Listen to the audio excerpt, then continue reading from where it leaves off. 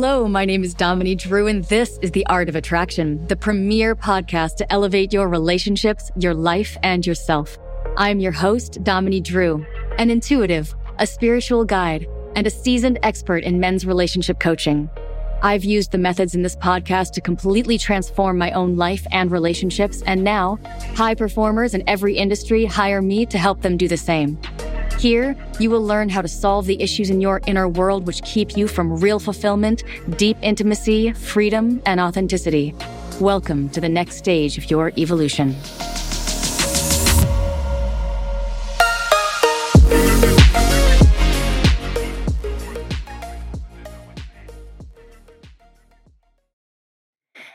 And we are live with The Art of Attraction with Dominique Drew. Thank you so much for joining me.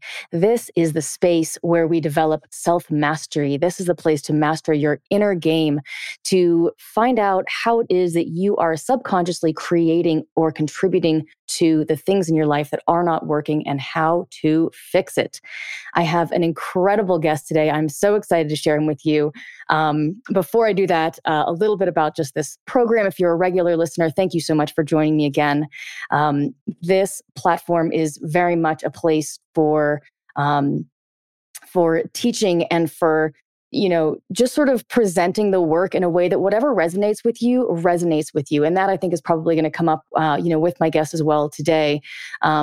It's about self-betterment, not in a shooting yourself type of way, but in a really looking honestly at what is going on and taking responsibility for all of it, the parts that you see that you're creating and the parts that you don't see that you're creating. And through that, how literally just about every single problem in your life can be solved. So today, my guest is Danny Brassell. I'm so excited to speak with you today, Danny. Danny is an incredible person. The things that you've done. He's a speaker, he's a trainer, he's a coach. He has spoken to over thousands and thousands of audiences worldwide. He's authored 16 books. All about leadership and motivation. And he's a co-founder of something called thereadinghabit.com, which is literally the world's top reading engagement program. So I'm really excited to talk about books. I'm a total literature geek, and I'm really excited to have you on. Thank you so much for joining me, Danny. Thanks for having me, Dominique. And more importantly, thanks for all you do for everybody. It's really needed in the world. Thank you. Oh, I'm so glad. Honestly, it is the most fulfilling. I can't believe people pay me to do this work because it is that much fun. I think that's probably means I'm in the right place. Mm-hmm. So tell me, first I want, I've got a little pet peeve here that I'd love to get your take on. Why do people seem to not read anymore? Well, that's the entire philosophy of my program, Dominique. I was that kid. I grew up hating reading. My father is a librarian, and I always hated the public library growing up. It always had uncomfortable furniture. It smelled funny. There was always some elderly woman telling me to be quiet. Always like some freaky homeless guy who thinks he's a vampire hanging out in the library. And it wasn't until I actually started teaching in the inner city and I saw that a lot of my students didn't have the resources I had growing up, where I really started to point the finger at myself. And I said, shame on me. Without realizing it, I was born with all sorts of advantages. Both of my parents were together. We weren't wealthy by any means, but we had food on the table and we ate dinner together as a family. We had plenty of books in our home. My parents read in front of us and to us. And so that became really important to me. And I've been in education now for over 25 years. And while I find that schools do an adequate job of teaching kids how to read, the question I always ask people is, what good is it teaching people how to read if they never want to read?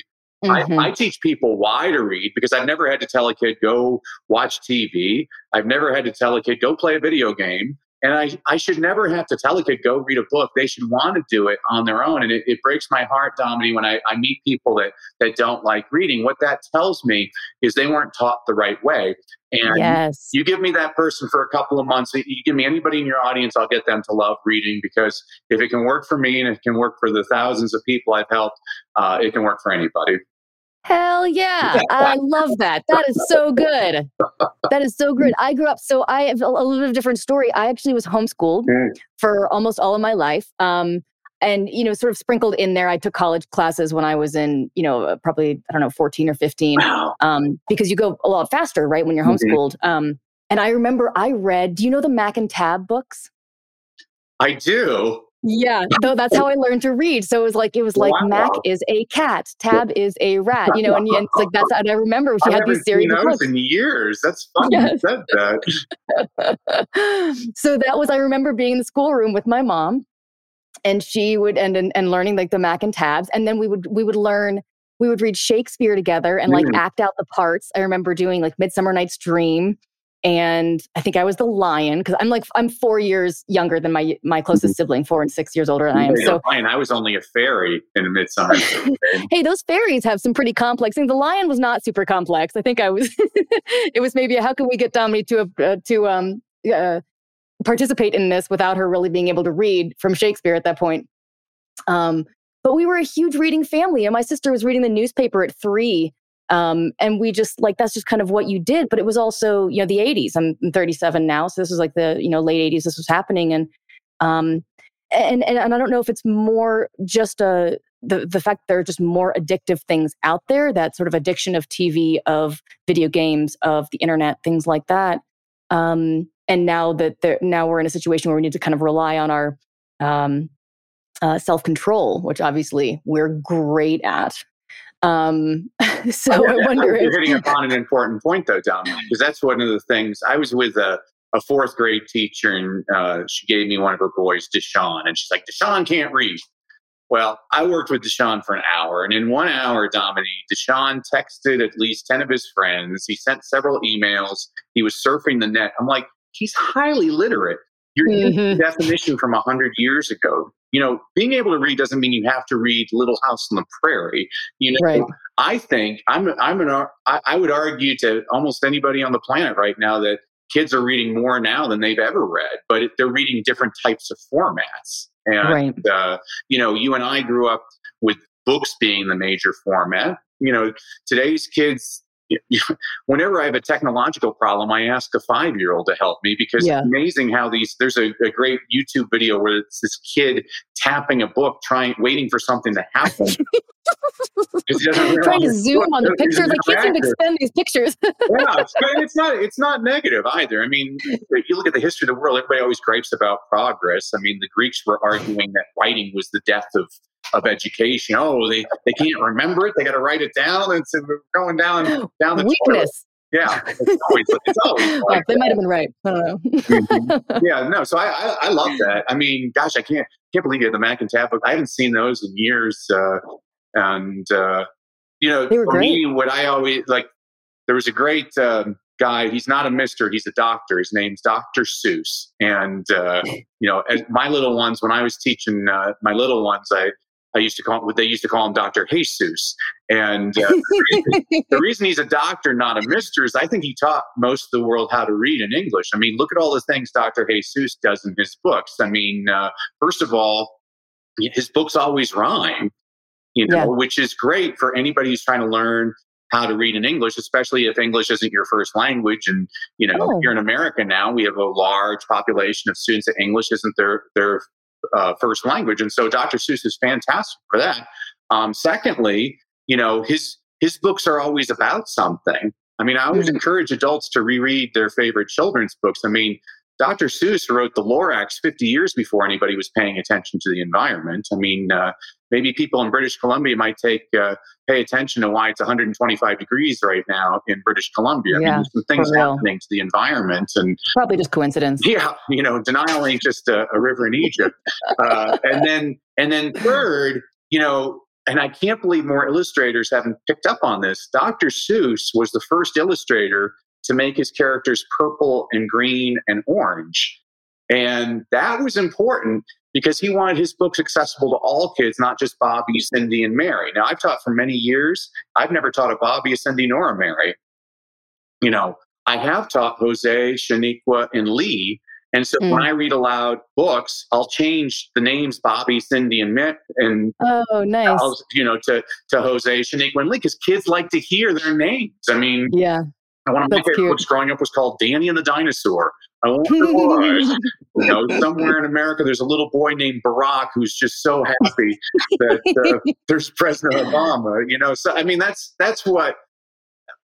my superpower, is finding what people like and making the books, accommodate that person. Super Everybody accessible. likes different things. People, even your listeners, they got different. You do a great job with your podcast because you really serve a lot of different needs, and I appreciate that because not everybody's into this one little niche, but by casting a wide net, you're able to really help out everybody, I think. Yeah. Thank you for that. I appreciate it. I think that's cool about the names. You're right. He does use names like that a lot. I support the changing of names, except for Cindy Lou Who. I feel like maybe that's just like that's like in the educational canon. Like that's just in there. Well, was there ever a book with a Domini? I mean, you have very nice, unique names. So funny story. My name came from a book. Oh, great! What book? Actually, it's called The Great Impersonation. It's by E. Philip Oppenheim. And my grandmother was a collector of murder mysteries. She had over 4,500 murder mysteries. My mother now has, and it was one of them. There isn't quite a murder, and it's a mystery story though. And even in the story, it wasn't the first name; it was the last. His name was Sir Everard Domini. Oh, cool. And he was, it's this whole sort of thing about like, is it him or is it not? It's like an identity type of story. And his wife is Lady Domini of Domini Hall, which of course I thought had quite a ring to it. So I'm planning on making that happen. And anyway, and I finally read the book, and thankfully it's an excellent book. But she just read it, and it sort of stuck for her. Yeah, no, I love it. And Bruce Willis and Demi Moore named their daughter Scout. I was like, oh, they're readers. Nice. I didn't know they had a Scout. That's great. Scout from To Kill a Mockingbird is one of my favorite characters ever in a book. So that was wonderful. Oddly, I never read that one. I'm not sure how. I know it's such a sort of a misfire on my part. I feel like I'm not sure how that never came across. Read that, Dominic. And I'll tell you why. There's no reason that when I was in 9th grade and forced to read that book, which anybody that forces me to do something, I'm a rebel. I don't want to do it. And I was shocked how much I loved that book. And then they actually made a good movie version of it too. But it's just, Atticus Finch is just a hero, and Scout. And it's just a wonderfully written book. And, I would have loved to have met Harper Lee. It's just a beautiful book. That would have been incredible. He wrote a number of really great things, didn't he? What's that? He wrote a number of great things, didn't he? Well, Harper Lee, it's a woman. She grew up. So it's a woman. This is kind of an interesting. So it was pretty much the only book she ever wrote. She had another one that came out either right before she passed away or right after she passed away. I didn't read it because it was kind of like a sequel to Kill a Mockingbird. And I'm like, you're like, no, I'm not going to do that. I don't want to ruin this for me. And the character Dill in To Kill a Mockingbird, Harper Lee grew up in this small little town in Alabama. And her next door neighbor was Truman Capote, who Truman Capote became the author. He wrote In Cold Blood and Breakfast at Tiffany's. And actually, there's a great Truman Capote story I read once where this Pulitzer Prize winning author, he was talking about when he was 6 years old, he wrote a story and he sent it to Truman Capote, and Truman Capote sent the story back to him with a note that said, "Good story, poor spelling, send more." And for the next 20 years, this guy, anything he wrote, he sent to Truman Capote. And years later, the guy wins the Pulitzer Prize. I'm like, that's an amazing story. Crazy. What a fascinating thing. I love it. This is what gets me excited. Is I grew up listening to Paul Harvey on the radio, and I love hearing these stories. Oh, man, you see, I'm dating myself. I'm old enough. You chop off my head, you count the rings at this point. But when I was growing up at 12:15 every day, Paul Harvey come on the radio. He's like, "I'm Paul Harvey with the rest of the story," and he'd tell you this 5-minute story, and you're trying to guess who it is he's talking about. And I love storytellers like that, where Yes. and that's what the books I write now are written in that kind of genre, where it's like, oh, you're trying to figure out who is it, or what's the company he's talking about, and that's There's what a, when there's I a was podcast that does that. yeah, I taught, so I've spent most of my teaching career in South Central LA in Compton and Watts. And when I was teaching middle school, I taught 8th grade special ed, which wasn't special ed. It was 16 boys that nobody else wanted to teach, 8 African American, 8 Hispanic. And if they weren't miserable enough, they got stuck with the white dude as the teacher. And I was the first teacher in that school not to have a single tardy. And the reason I never had a tardy was I always began class reading like a short story, like a Paul Harvey story or something. So they wanted to get there in time. Yeah, the guys are all sitting there like, who is this? They're always trying to figure it out. And I loved it. I mean, that's what reading should be. It should just make you curious and get you excited. I love that. I'm so glad that you shared that, because that really well illustrated your superpower. I feel like getting school kids to do anything or be excited and engaged in any way. Like, I've always worked with adults. Plus, I was homeschooled, so most of my childhood was around adults. Yeah. And I went to junior, senior year of school, and I couldn't believe the kids, how tuned out the kids were. I mean, I couldn't believe it. I was just like, well, like, we're 14, like, we're here. So why don't we just learn something? Like, I get you not wanting to be here, but like, you are here. So like, why don't you just, and it just made no sense to me. Like the wasted life of sitting in something, which of course people do now in their jobs a whole lot. Sitting there doing something you genuinely don't want to do. Yeah, I don't understand that. What a prison sentence. It really turns into purgatory immediately, right? Like, just by not wanting, which I guess you could say is true for anything. If you were really unhappy about being here on the interview, it's like, well, you can sit here and be unhappy about being on the interview, or you can be like, okay, well, here I am, so I'm going to commit to the moment. Well, I like that about, actually, I was going to say that earlier, Dominique, is, I like that you're present. Most people are either 10 minutes ago or 10 minutes ahead of time, but you're present. I mean, we're here right now. We can help people right now. Let's enjoy this moment. Yes. Thank you so much for that reflection. I worked very hard to achieve that. That was not my natural state. I was anywhere but here. Uh-huh.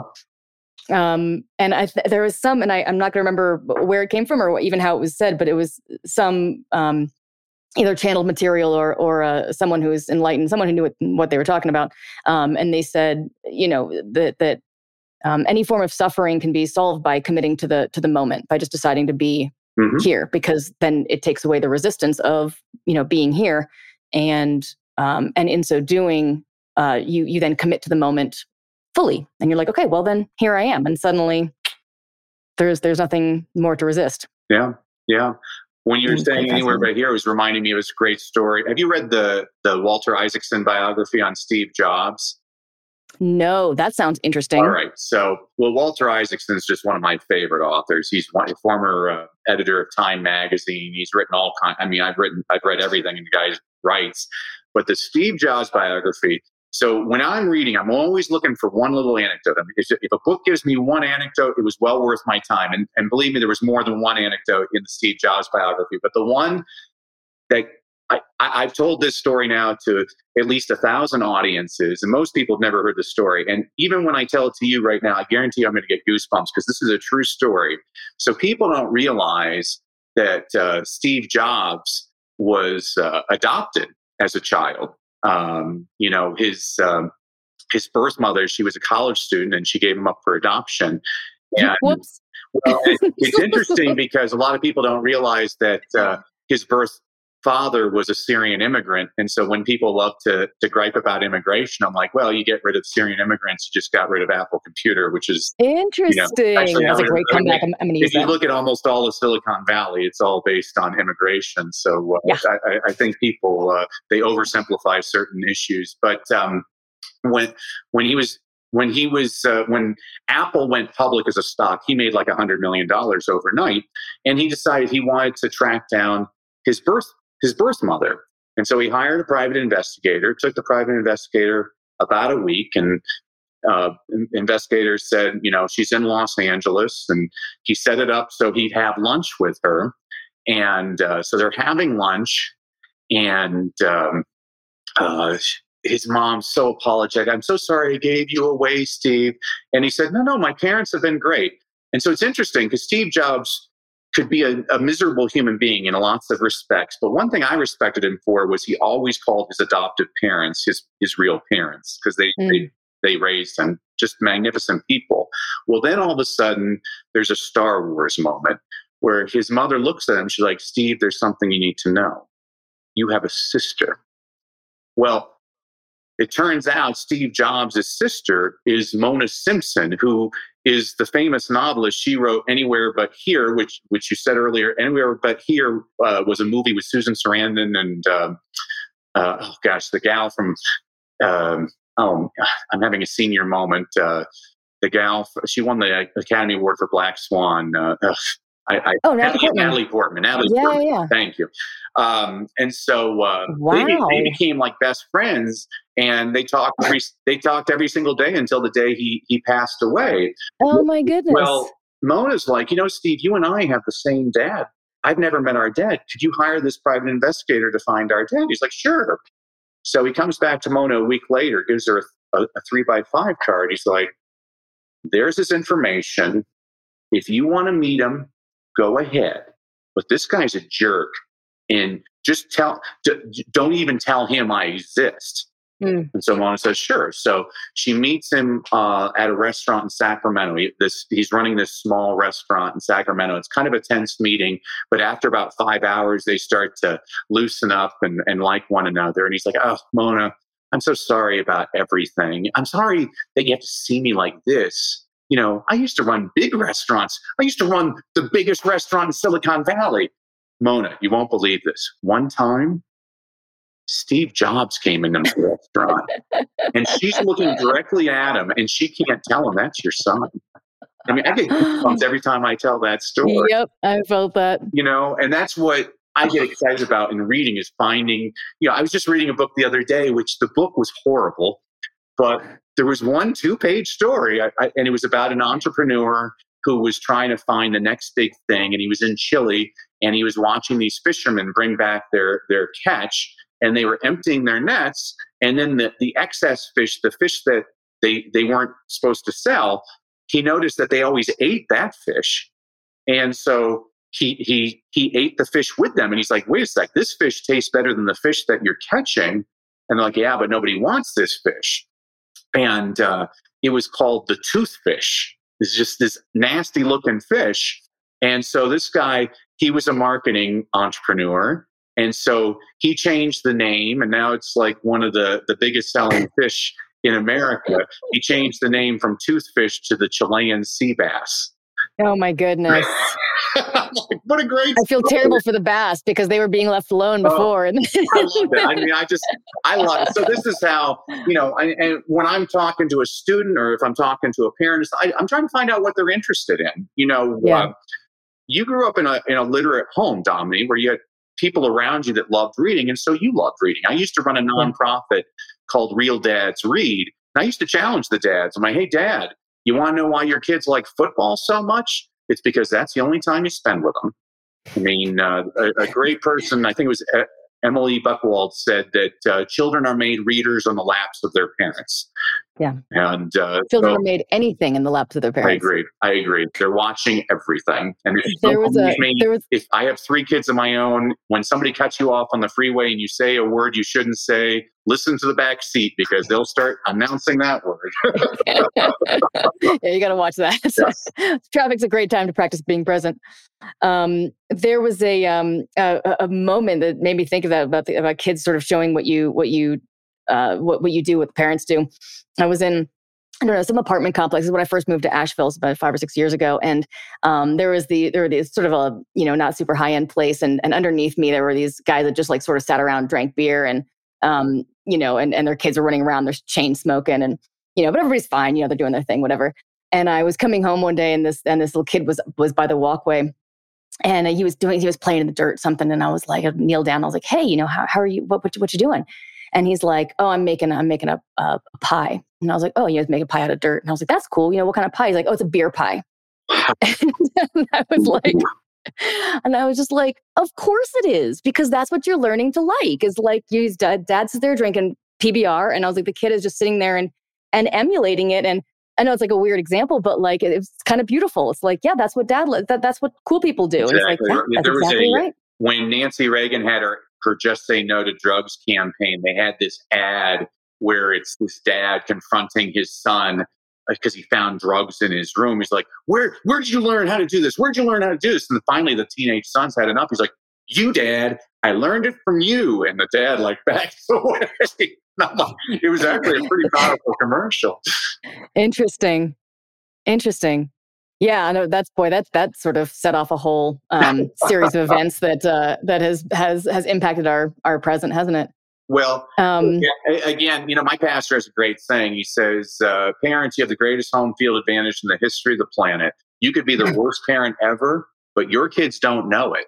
And so this is why I always focus on parents. I'm like, you don't have to be a PhD to be a really good parent. It was either Socrates or Keanu Reeves who once said, you need a license to fish, a license to drive a car, but any idiot can become a parent. Well, now that I'm a parent, that's been proven true. But in defense of parents, nobody gives them a manual at the hospital. I think one of my jobs as an educator is to provide parents with some practical tips that they can do with their kids every single day.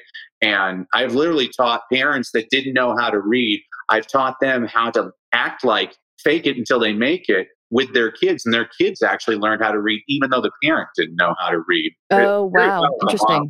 Yeah. So that might be something that people may connect with on here. For the parents out there, if you had one trick or one bit of advice to share with them, what would that be? That's a great question, Dominique. Thank you for asking it. So I'll do a lot of trainings. My passion is working in under-resourced areas. And so I'll be doing a parent night. A lot of parents will claim to me, oh, I have nothing to read at home. I'm like, I bet you do. President Bush Sr. over 30 years ago signed a very important law in the United States. It says every television set made in America has to have closed captioning on it. And so I always tell people turn on the closed captioning. And then they'll always say, well, wait a sec. If the show's in English and the subtitles are in English, what good does that do? I'm like, well, that's a fair point. Let me make a point. Have you ever watched a show with subtitles and not looked at the subtitles? It's very difficult to do. Your brain is directed towards that text. And there's actually research to support this. So if you look at literacy scores around the world, the more kids watch TV, what do you think happens to their reading scores? Do they go up or they go down? They always go down. In every country except for one. The country that watches the most TV has the highest reading scores in the world. It's Finland. Now, why does Finland win every competition? Those people are so good at being people. It's extraordinary. They're the best drivers. They made cell phones that were great for a long time. I'm telling you, those people have it.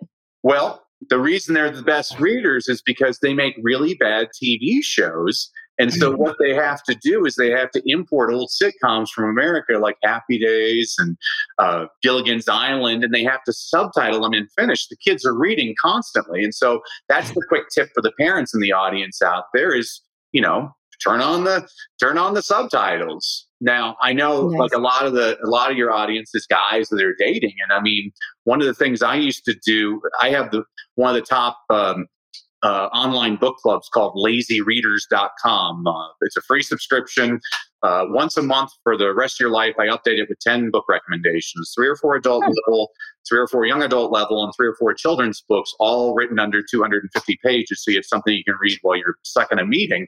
And, my fraternity brothers were always asking me for ways to look intelligent. And I'm like, well, you don't have to read all of, so I kind of want to break that down, but we'll save that for later. Sorry, carry on. It's the thing. You don't have to read all of War and Peace. Just read this chapter and you're going to get it. You don't have to read all of, Shakespeare.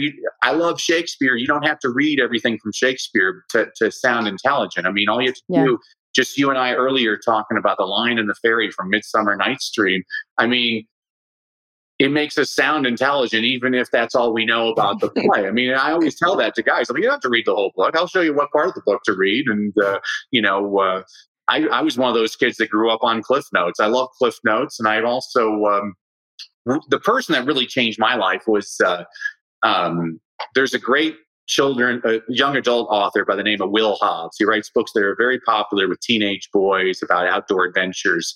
And When I was in seventh grade, he was my seventh grade reading teacher in Durango, Colorado. Oh, Will was the first person to get me interested in reading. He had 5,000 books in his classroom. And every day at the beginning of class, he would tell us what he was reading. We would tell him what we were reading. And the rest of the 50-minute period, we read.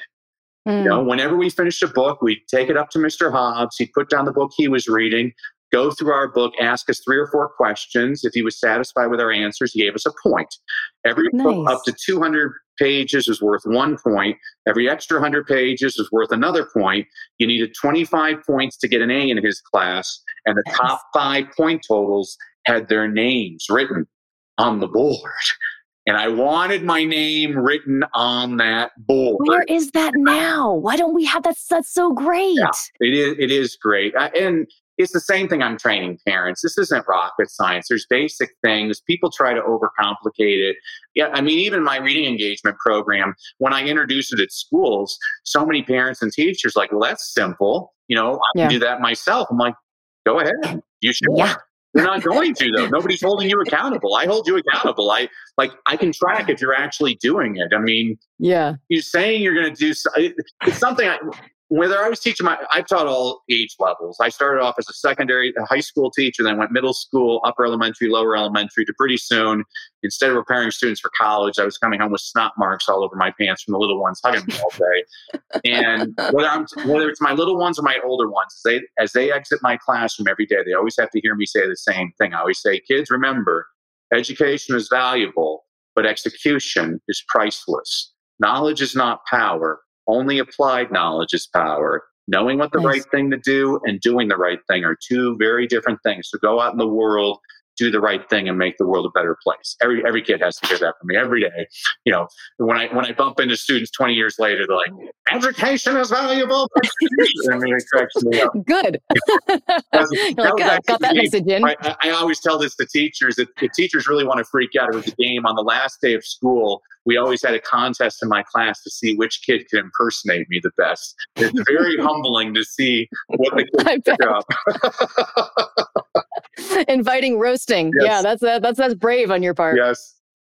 So, with the homeschooling thing, I didn't know what Cliff Notes were until I was probably in my 20s. Yeah. And I think the first time I read them may have been A Tale of Two Cities, which in my life was, the best of times and the worst of times. And I remember it because, and I appreciated the going over it, because there was also something a little bit lost because I wasn't sitting in a classroom dissecting it.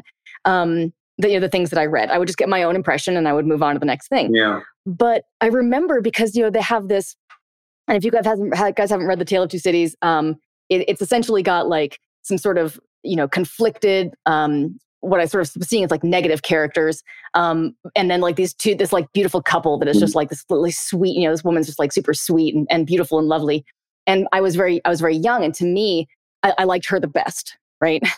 And I was just like, oh yeah, like, cause she's pretty and she like, that's what I wanted to be. And I was like, oh, she's pretty and she's sweet. And but it's saccharine in nature, right? The description of her is quite saccharine. And so, I remember reading the Cliff Notes, and the Cliff Notes just tore it up. They were just like, yeah, like these 2 characters are some of the most uninteresting and useless characters, in literature. And they're supposed to be that way, right?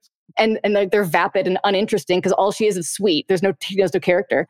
And then this other guy who was like kind of like negative and rare, but he was torn up. Like there was a story about him.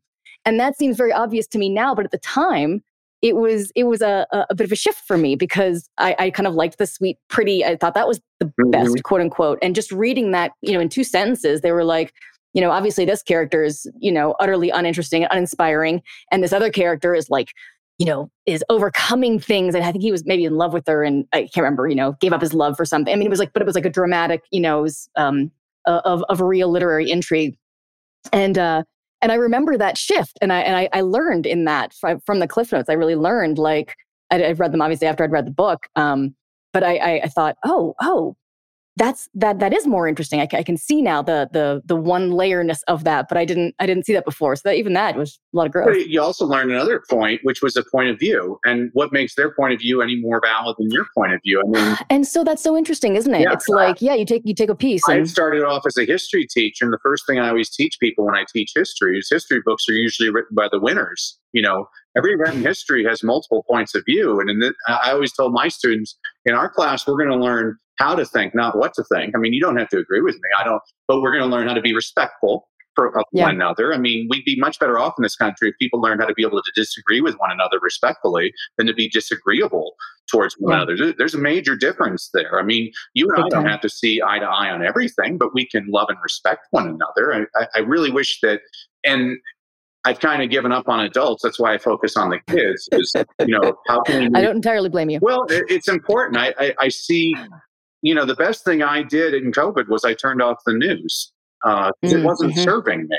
All it did, I realized, I'm like, I'm always angry after I watch the news. Yep. And so why am I watching the news? I don't need to. Am I going to be able to affect these events? And and then I love to just be a contrarian with, because people can gripe about whatever politician. And I always point this out to people. I'm like, well, that person did something you and I didn't do. And they're like, what? I'm like, they ran for office. Yes. Teddy Roosevelt said the credit belongs to the person that's in the arena. And I completely agree with that. So, I mean, anybody can criticize. Anybody can gripe about the problems. What the world needs are people that solve the problems and step up and do something. Absolutely. How many people talk about having a podcast and never do it? You have a podcast, Dominique. No matter what, you do this. That you've done something. Most people never do anything. They talk. They quack all the time. Oh, yeah. I can see your gift and motivation. This is like the third time I feel so great about myself talking to you. I'm like, yeah, you know what? I did do that. And what's interesting is I was quite frightened when I first did it too. Like when I first started out, I'd actually had a friend. Usually, courage is usually one of my core qualities. I'll just sort of, do things that would scare the shit out of other people. But with this one, I really had a hard time. And I had a friend be like, get up and do it. And usually I needed that. And she's not even a friend that I'm particularly close with. We speak every 2 years. And every time we speak, I'm just like, by the way, thank you for kicking me in the ass and telling me to go and do that thing, which I very obviously needed to do.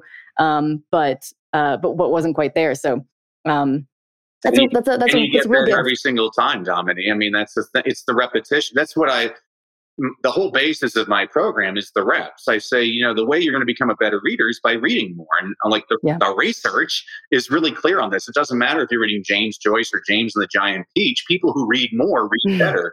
I mean, I tell parents, the little boy who only reads Captain Underpants is going to be a better reader than the little boy who refuses to read anything. I mean, Captain Underpants is the gateway drug to Shakespeare. You got to get him hooked. That might have to be the quote. I'm just going to have to write that down here. Captain Underpants is the gateway drug to Shakespeare. Is the gateway drug to Shakespeare. Yep. That's it right there. I love it. That's super good. James and the Giant Peach, was that Roald Dahl? Oh yeah, Roald Dahl is just one of my favorites. He's really quite. Witches I read. Matilda, that's my favorite. Matilda I read. Wasn't there one? The Chocolate Factory. I'm actually not sure I ever read that. I remember seeing the old movie though with the Willy Wonka. Yeah, you should have the Matilda movie, the one with Danny DeVito and Rhea Perlman. I never saw that. In the book. Is it good? Yeah, it's great. But the book is the Matilda just cracks me up at the beginning because as a teacher, he's like, I would love to be a teacher to tell parents how stupid their children are. He was probably I would have loved to have met Roald Dahl. I have a feeling. Me too. I wonder what he's like. Yeah, he's just a grandpa that says whatever's on his mind. God bless people like that. Were you a Bill Peet fan? Oh yeah. Well, Bill Peet, he's just he worked for Walt Disney and wanted to become a children's book author and illustrator. And Disney, when he was leaving, said, "This is the biggest mistake you'll ever make in your life, Bill." Well, it wasn't. What was he doing with Disney? He was an animator. Oh, interesting. Yeah. So here's one that a lot of people don't know. Tim Burton, the famous director who directed Charlie and the Chocolate Factory, Edward Scissorhands, Big Fish, all sorts of things. Yeah, all kinds of things. He was employed as an illustrator by the Disney company for 3 months before they fired him. And he has this being terrifying. Well, they found his drawings were very macabre and they weren't Disney-like. And so he has a great book. I'm trying to remember I think the title is The Melancholy Death of Oyster Boy and Other Stories. And it has a collection of those illustrations, and he wrote poems to go with the illustrations. And so there's one that I loved. I used to read with the kids. It goes, stick boy like match girl. He liked her a lot. He liked her cute figure. He thought she was hot, but could a flame ever be lit between a match and a stick? It did quite literally, and he burned up quick. I think that's how it goes. It's just fantastic. I love it. So it's a tragedy and a comedy and a romance. He's got a sick, twisted, demented sense of humor. I'm surprised Disney didn't know that when they hired him. That's pretty interesting. Yeah, Bill Pete was one of my favorites, and there was a book I think called I can't remember. It was something like the Lucky One or the Luckiest One, and it was about, it starts off with this boy who's like bored, by a pond, and he's like, and he sees a bird, and he's like, man, I wish I were a bird. Like, birds are the lucky ones, if only I could be like that. And then it shifts perspectives. I love this so much. It shifts perspectives to the bird then, and it shows the bird, flying and free. And then the next page, and the bird says something, I don't know. And the next page is the bird soaking wet on a branch. Right. And just being like, oh, but like sometimes a bird is being like, yeah, there's all this freedom and I get to fly and that's pretty cool. But also like, it rains and then I'm cold and nasty, whatever. And what the really lucky one is the frogs, because they're in the pond. And then it shifts to the frog, and then it shifts to the and it goes to like a building and a light post, and all these people are speaking from these perspectives. And eventually it comes to some creature, I can't remember the last one, maybe it was a building, who like couldn't move anywhere. And was like, the real lucky one is the boy who can do whatever he wants and can run wherever he likes and it's just like this whole circle of just being like, perspective of self. Actually, now it's not making a lot more sense why I like this story.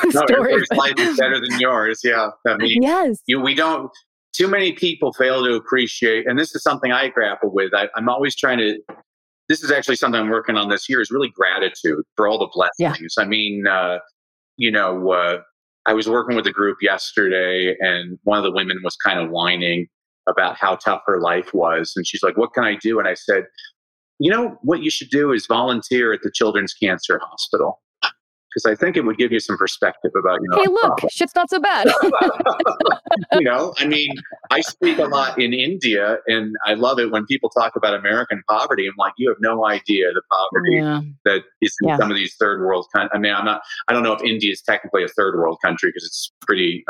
It's one of the BRICS. The developing, I think, is the. It's interesting. I spoke at a school of 5,000 girls, Dominique, and these two girls, I pump them all up, and these two beautiful girls come up afterwards. One wants to be a doctor, one wants to be a lawyer. I said, that's great. Are you going to go to university here in India, or maybe you'll go to Great Britain or the United States? And they said, oh, we're girls. We can't leave India.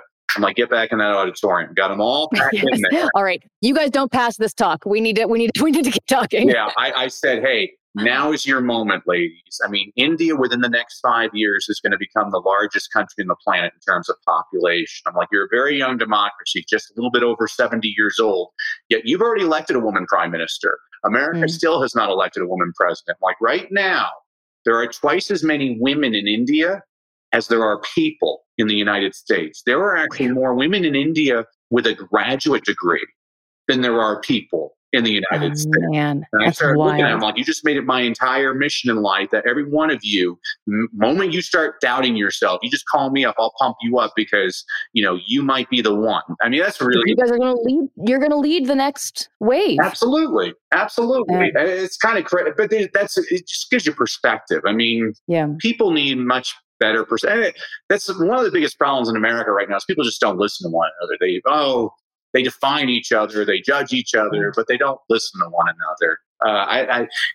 George Washington said the death of the country would be political parties. I agree with him. I think people need to stop identifying as red or blue and start identifying all of us as the red, white, and blue. We're all part of this together. And I, for one, am an optimist and think the United States is the greatest social experiment ever. And I love the fact that all of us are different.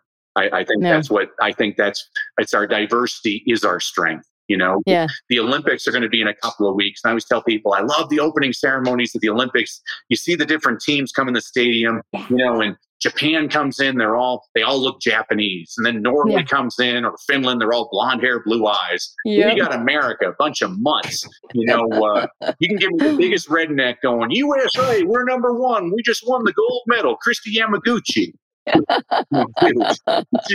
This is what,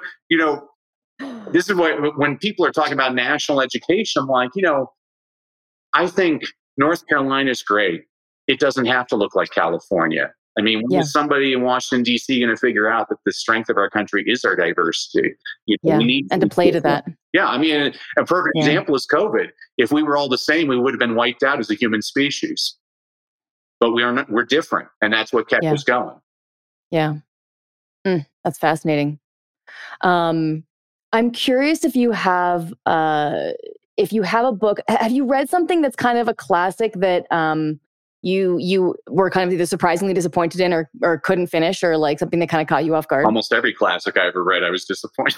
I remember when I was in high school, I was forced to read The Scarlet Letter by Nathaniel Hawthorne, which is the story of Hester Prynne commits adultery, so she's forced to wear an A on her chest. And I asked my teacher if I could wear a B on my chest because I was so bored reading that book. Now, there's nothing wrong with The Scarlet Letter. Some people love that book. That's great. This is what it's all about, is to have these discussions. And matter of fact, I often will not like something, but listening to another person give me their point of view, I'll reread it just to see if I missed something. It's kind of like what you're talking about with those Cliff Notes there. I'd say almost all the classics I ever read. Whenever I was forced to read something, changes it, doesn't it? It does, and it's so. Everything is psychology with teaching. I mean, one of the things I used to do. Everything's psychology with life. Yeah, I mean, I would do that with kids all the time. I'd start to read a book, like if I'm teaching first grade, I'm like, okay, today we're going to. See here on the back of the book, it says this is a grade 3 book. This is too difficult for us. I'll put it over here if anybody wants to check it out later. Guess which book they're all going to check out? Cool, I'll show him. I'm smart enough. If you want a kid to do something, tell them not to do it. That's how you do it. That's always the way you do it. And it's not rocket science. It's just kind of paying attention to human behavior. And I love it. I miss being with the kids all the time, but now I get to affect a lot more kids. Because my program is a lot of videos and stuff. And I have this one kid, it's amazing, Michael. He's my poster boy. Michael was a 3rd grade boy, hated reading. He was at the bottom of his class. His mother was fed up. So she enrolled him in my reading engagement program, which is designed to last just over 2 months. And after a month, but Michael's teacher calls his mother and says, "Is Michael on Ritalin?" His mother's like, "No." She's like, "Well, what drugs did you put him on?" "I don't have him on medication." She's like, "What is going on?" Michael has gone from my worst student to my best student. So, well, that's cool. But there's 2 things that made me love Michael. First of all, he got so into reading, he started his own book club, got all of his buddies reading. And this teacher's winning all these awards from her district because her kids are the best. It cracks me up. It had nothing to do with it. But what really endeared me to Michael was his mother doesn't speak a word of English. Our videos are meant for the parents to watch, to show the parents things that they can do with their kids. Michael watched the videos himself because his mom didn't understand a word. So it means I'm entertaining enough to the kids, but because of that, Dominique, we actually translated the entire program into Spanish. So Spanish-speaking parents have access. And now that, we have a lot of schools that we represent in Egypt. So I think we're going to do an Arabic version, and then a lot in southern India. Tamil will be the other. I want to make sure everybody has access to it. This is the thing I always tell people: the better you are in your first language, the more that's going to translate into your second language. And all these people, it always cracks me up, these debates. I'm like, you just don't know anything. Like, it's crazy. I hear about people, these kids, they don't want to learn English. I'm like, come on, folks. I think we can all agree. Let's set some baseline here. To succeed in America, it's a good idea to learn English. Can we all agree on that? Yeah. Learning English doesn't have to come at the expense of a native language. It helps if you have a native language. I mean, my wife is from Singapore. My mother-in-law only speaks Mandarin. So, it's great if my kids know some Mandarin. I want all kids to be able to pick out some kind of different language. For some reason in this country, people fear other languages. I'm like, why? I mean, English is a necessity. I mean, we need English. I don't think anybody can dispute that, but it doesn't have to come at the expense of your home language. So just a little tip out there for people who freak out about those things. I've dealt with so many Spanish-speaking parents, and people think that they want their kids in Spanish. I'm like, I've had exactly the opposite. From my parents, I have to convince them to speak Spanish at home because they're just pressing for the kids to be in English because the immigrant parents want their kids to have a better life. That's why they come here. So there's this big misconception out there. I mean, and I would love people to understand that that's just not the case. I mean, but when I'm working with a Spanish-speaking parent, I say, you need to tell stories in Spanish. You know, they're going to get English in school, I promise. But I really don't want... And TV and culture and just around. I mean, because, you just hit it right there. Language and culture are so significantly tied together. I mean, when you insult a person's language, I mean, it doesn't take a lot to impress a person. You know, it always has annoyed me that world leaders will come to the United States and speak English, and yet I've never seen an American president go to a foreign country and attempt to speak their language. Even if you screw it up, of course people are going to laugh. Oh, he screwed it up. But there's no greater sign of respect than trying to communicate with a person in their language. Rather than assuming they'll speak yours. Yeah. Yeah. Yeah, that makes a lot of sense. Before I forget, I wanted to add something that the story that you told, which I'm so glad that you shared, of the two little Indian girls. And you were like, you call me. I actually had the same thought. If you would like to connect them with me, I would be happy to look out for them. That type of, motivation, and all they're like legitimately lacking is resources.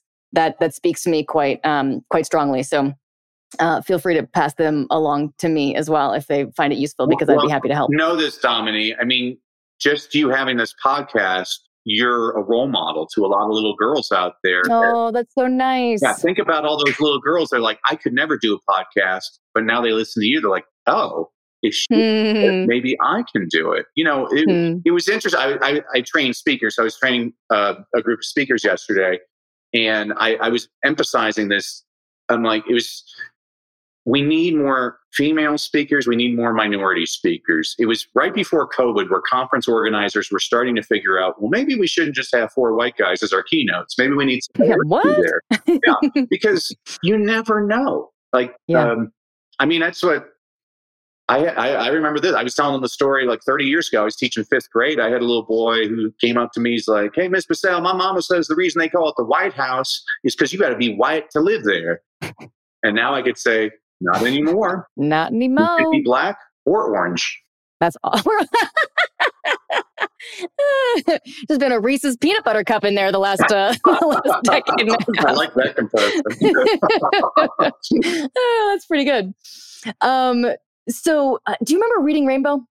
Oh, yeah. LeVar Burton deserves the Presidential Medal of Freedom as far as I'm... I know. I would vote for him, for real, though. That man is super aware. Have you heard his podcast? Yeah. He's an incredible human being. He's an incredible human being. He's quite awake. Yeah. It's awesome. It's great to hear. And he's really like unassuming, but he does his little, he has a podcast called LeVar Burton Reads. Highly recommend you guys look this up. It's really great.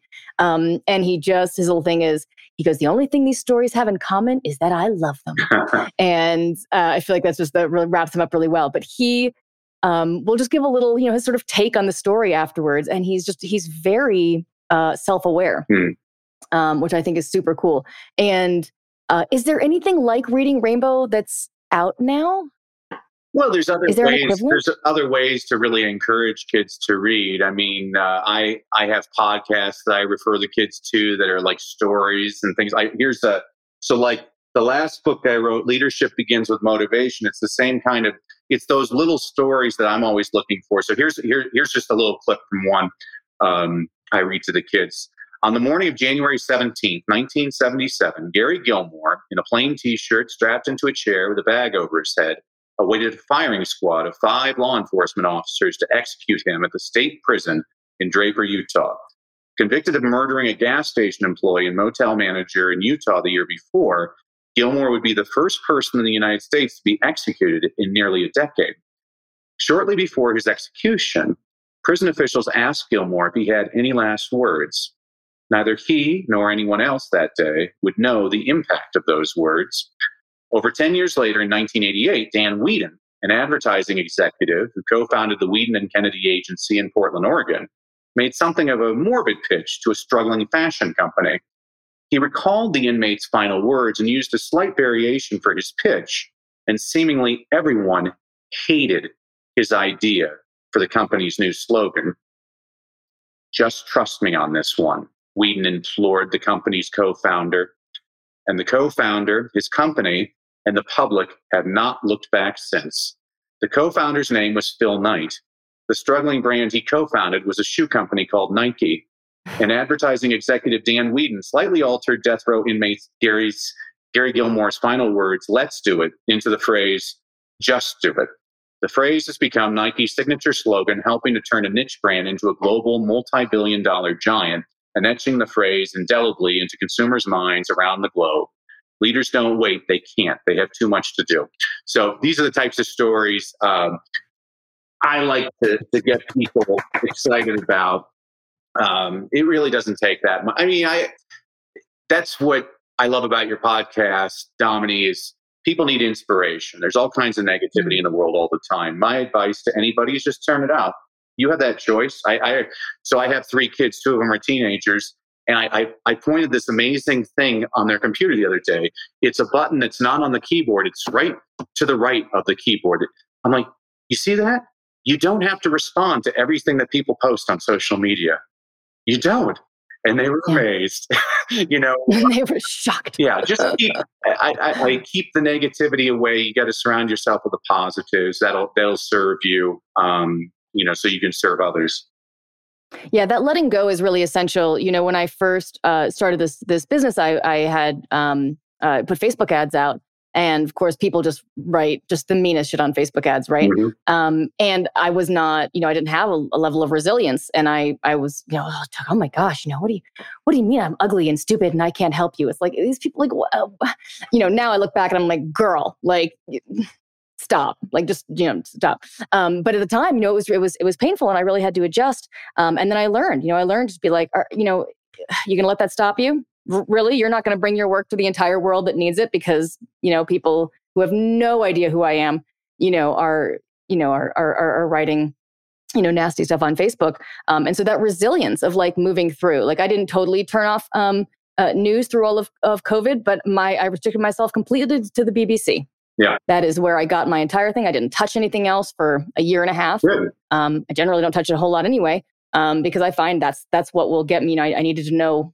I was watching the death count, right? I mean, like it was an intense time, but I didn't want all the fanfare. I don't want your opinion on the death count. I want to know what I mean. I want to know what is happening, and for me, that's the news. That really just kind of tells it like it is. Well, and the book I'm writing right now, you'll appreciate this. So this was interesting, Dominique. Without intentionally doing it, after I wrote this leadership book, I realized that so many of my examples were white men and Americans. I was like, whoa. And I didn't intend that. This was my own personal, after I read it, I'm like, wait a second, I'm noticing a pattern. And so the book I'm writing right now focuses much more on minorities, women, and international stories. I wrote this one story about these 2 women, Martha and Agnes. They were having coffee at a coffee shop in New York City, and they were both choreographers. And Agnes had just opened up her 3rd play on Broadway. And while fans seemed to like it, the critics just said nasty things about her, and she was to the point she was just going to take the show off Broadway and close it. And her friend Martha said, "No, you can't do that, Agnes, because it's not for you or me or anybody else to judge. Your duty is to put it out into the world, because there's only going to be one you. There's only ever going to be you. And if you close this play, nobody will have that for the rest of history." And so Martha, the friend giving the pep talk, was Martha Graham, who's the mother of modern dance, who won the Presidential Medal of Freedom and the Kennedy Center honors. Agnes, her friend, is Agnes DeMille, who was also a choreographer, who won the Presidential Medal of Freedom and Kennedy Center honors. She became the first woman to have 3 Broadway hits on Broadway at the same time. Oh wow! She's known as the godmother of the modern day musical, and she decided she'd keep the play on Broadway, and she just changed the name of it to Oklahoma. Oh my goodness! And I wrote another one about this Italian guy, and he's bitching to his friend. He's like, Giuseppe, my back is hurting me. I've been sniffing in fumes. I'm so miserable. Every part of my body, hey, it just hurts. Alas, Giuseppe, I am not a painter. I am a sculptor. And it's signed Michelangelo right after he had painted the Sistine Chapel. To be fair, that's probably going to put your back out. Yeah. Like that actually sounds pretty... 3 years painting the Sistine Chapel. Wow. Ooh, I got goosebumps on that one. That's beautiful. Yeah. And I love that. And I don't know exactly the dates. Perhaps you can enlighten me, but one of probably my favorite piece of art of anywhere that I've ever seen has been Michelangelo's Moses. Oh, wow. And I don't know if that was before or after the Sistine Chapel, but I wonder if maybe he shifted. I wouldn't know, but I'll research it. Yeah. Yeah, I'd be curious. That's just one of the most. I've actually never even seen it in person. But it's I don't know, it's just something extraordinary about it. If you can make a rock flow, I think it's pretty damn impressive. Go see it in person. I mean, I remember, I backpacked with my buddy Dave Billick throughout Europe, and I was too cheap. I didn't have that much money, and so I didn't go to the Uffizi art gallery in Florence, and he paid the $5 or $6 so that he could see the statue of David in person. And have you seen it now? No, don't regrets. You only have one. Unreal. It's that one I've seen twice. I think that Moses might be in Rome, and weirdly, I've never been to Rome. I've literally lived in Italy for periods of time. I've traveled there countless times, and I've never been to Rome. But Florence is, and the David is. I mean, you could sit there and just like stare at it. It's just like all of Italy's like that. One of my dreams is to go to Israel, because when I never understood Rome until I went to Rome. And one night I'm walking, and the Colosseum was about a half a mile in front of me. And Dominique, to my left was modern Rome, and to my right was ancient Rome. And I was blown away. I was like, I can't even imagine going around like Jerusalem and Bethlehem, just it'd be incredible. Just walking in those places, it's amazing. I mean, when I lived in Washington, D.C., one of my favorite places to hang out was in front of the National Science Foundation, because people don't know this. It's this beautiful statue. It's right off of Constitution Avenue, across the street from the Vietnam Memorial and the Lincoln Memorial. And it's the statue of Einstein, and he's just sitting there writing and thinking, and on the ground, if people pay attention, it's actually the constellations. And so my roommate and I used to go there, and we'd have these philosophical discussions to, maybe we should have drank tea to look really nerdy. But I cherished that. It was just wonderful. I think it should be absinthe, and you're supposed to be dressed like a bohemian. I think that's how it's really supposed to be. Right. You need a beret. A beret. That sounds good. It's less American, but you're there celebrating an Austrian anyway. So I love it. Austrian, right? Not German. Austrian? Yeah, Austrian. Einstein? He was a Swiss patent clerk. That's right. Go figure. We all need a role in the world, right? I know, huh? Well, man, I've like writing down notes of like things to talk to you about. So you train speakers. I know we're coming close up on our time.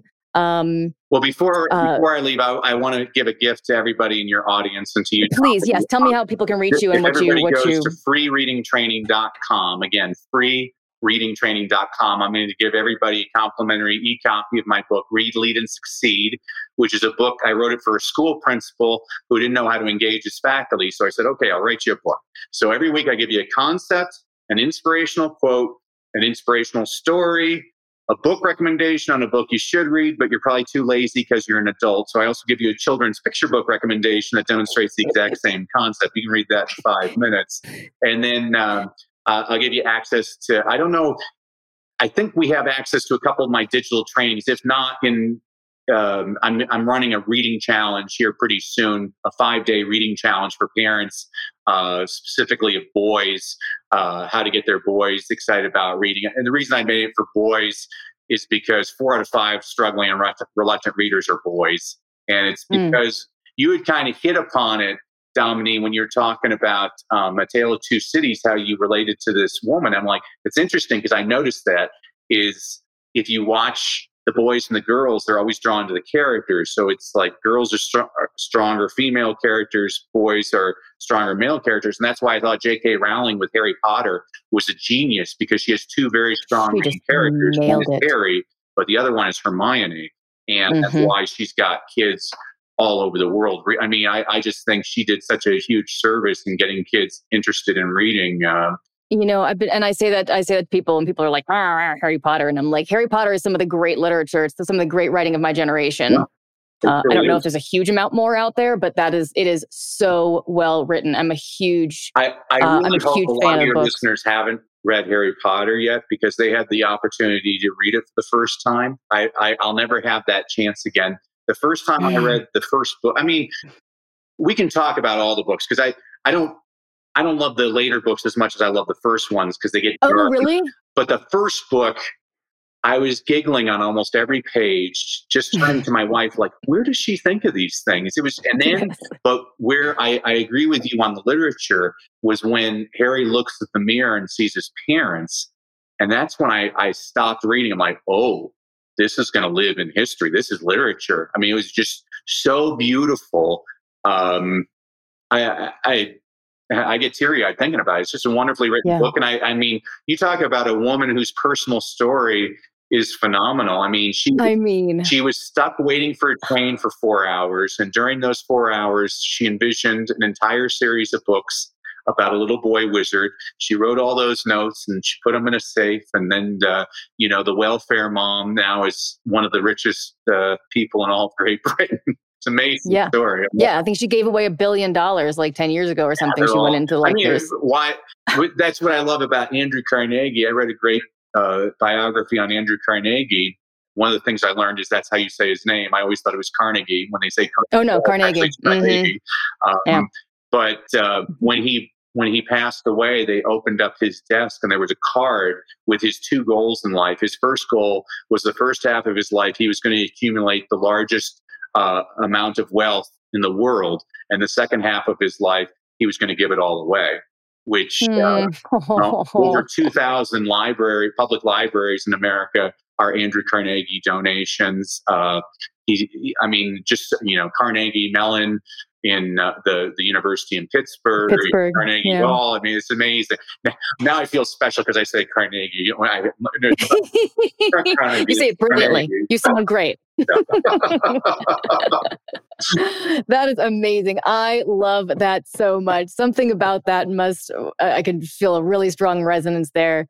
To amass, like I'm in this process of, building my empire, and it's all about just like, but I will give my work away for free. Like here, I might have a bunch of the videos I have in my program. They're like, you can find them on YouTube. I'm just like, here, use this technique. It works, just the same way. There's something about that I just think is so awesome.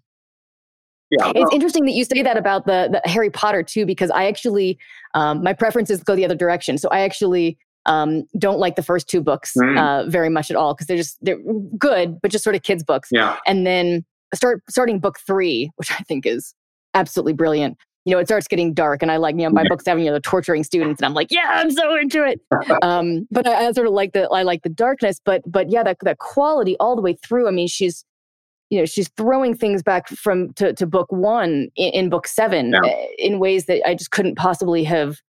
In the character development, and it's just it's really quite extraordinary. Yeah, what she's done. She outlined the books, that she actually had a plan.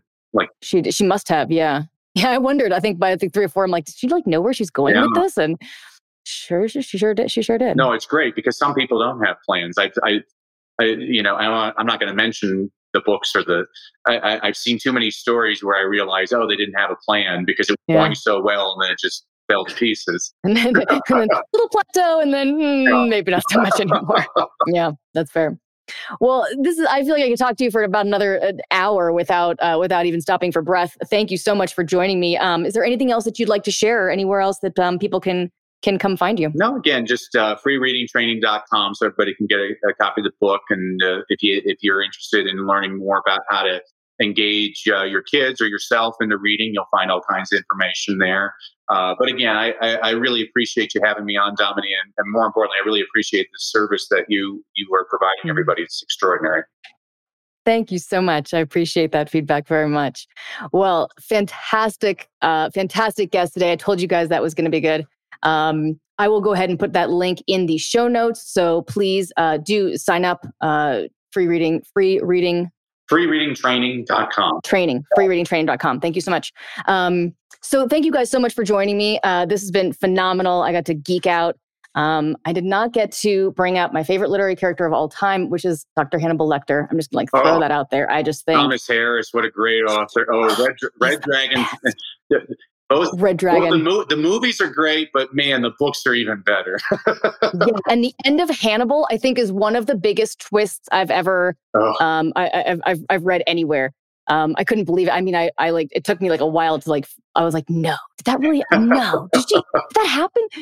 It's so good. So there's so much richness out there, guys. I know it's, and I feel this as well. I'm in my 30s. I'm in the world with you. There is so much pull in so many different directions. And if there's one thing that you take from these podcast episodes of mine, it's around, human potential is just about limitless if you can direct all of your focus in one direction. If you split your focus and you are diffuse, then your effect in the world is also diffused. And so I know there's a lot of distraction out there. I know the addiction thing, with online dating and with TV shows and with the internet, and it's designed that way. So it's certainly working uphill. But there is so much richness and so much connection to self that can be found in just sitting down with a good book. It can be whatever you want. It can be, trashy novels, or it can be, great classics. It doesn't really matter. It matters about your experience of it. So, so shoot me a line. Tell me what you're reading. Reach out to me on Facebook. Visit me at dominiedrew.com. Send me a note and tell me what you're reading and what your experience is. I would love to hear from you. And if you're interested in pursuing this work more, please don't hesitate to reach out in those same places and let me know. I'd be happy to get on a free call with you and talk about how I can help. Thank you so much for joining me. It has been a pleasure. I will talk to you soon.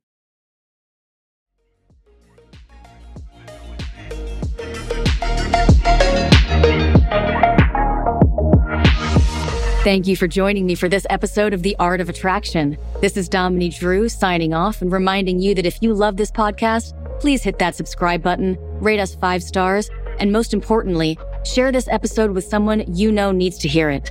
See you next time.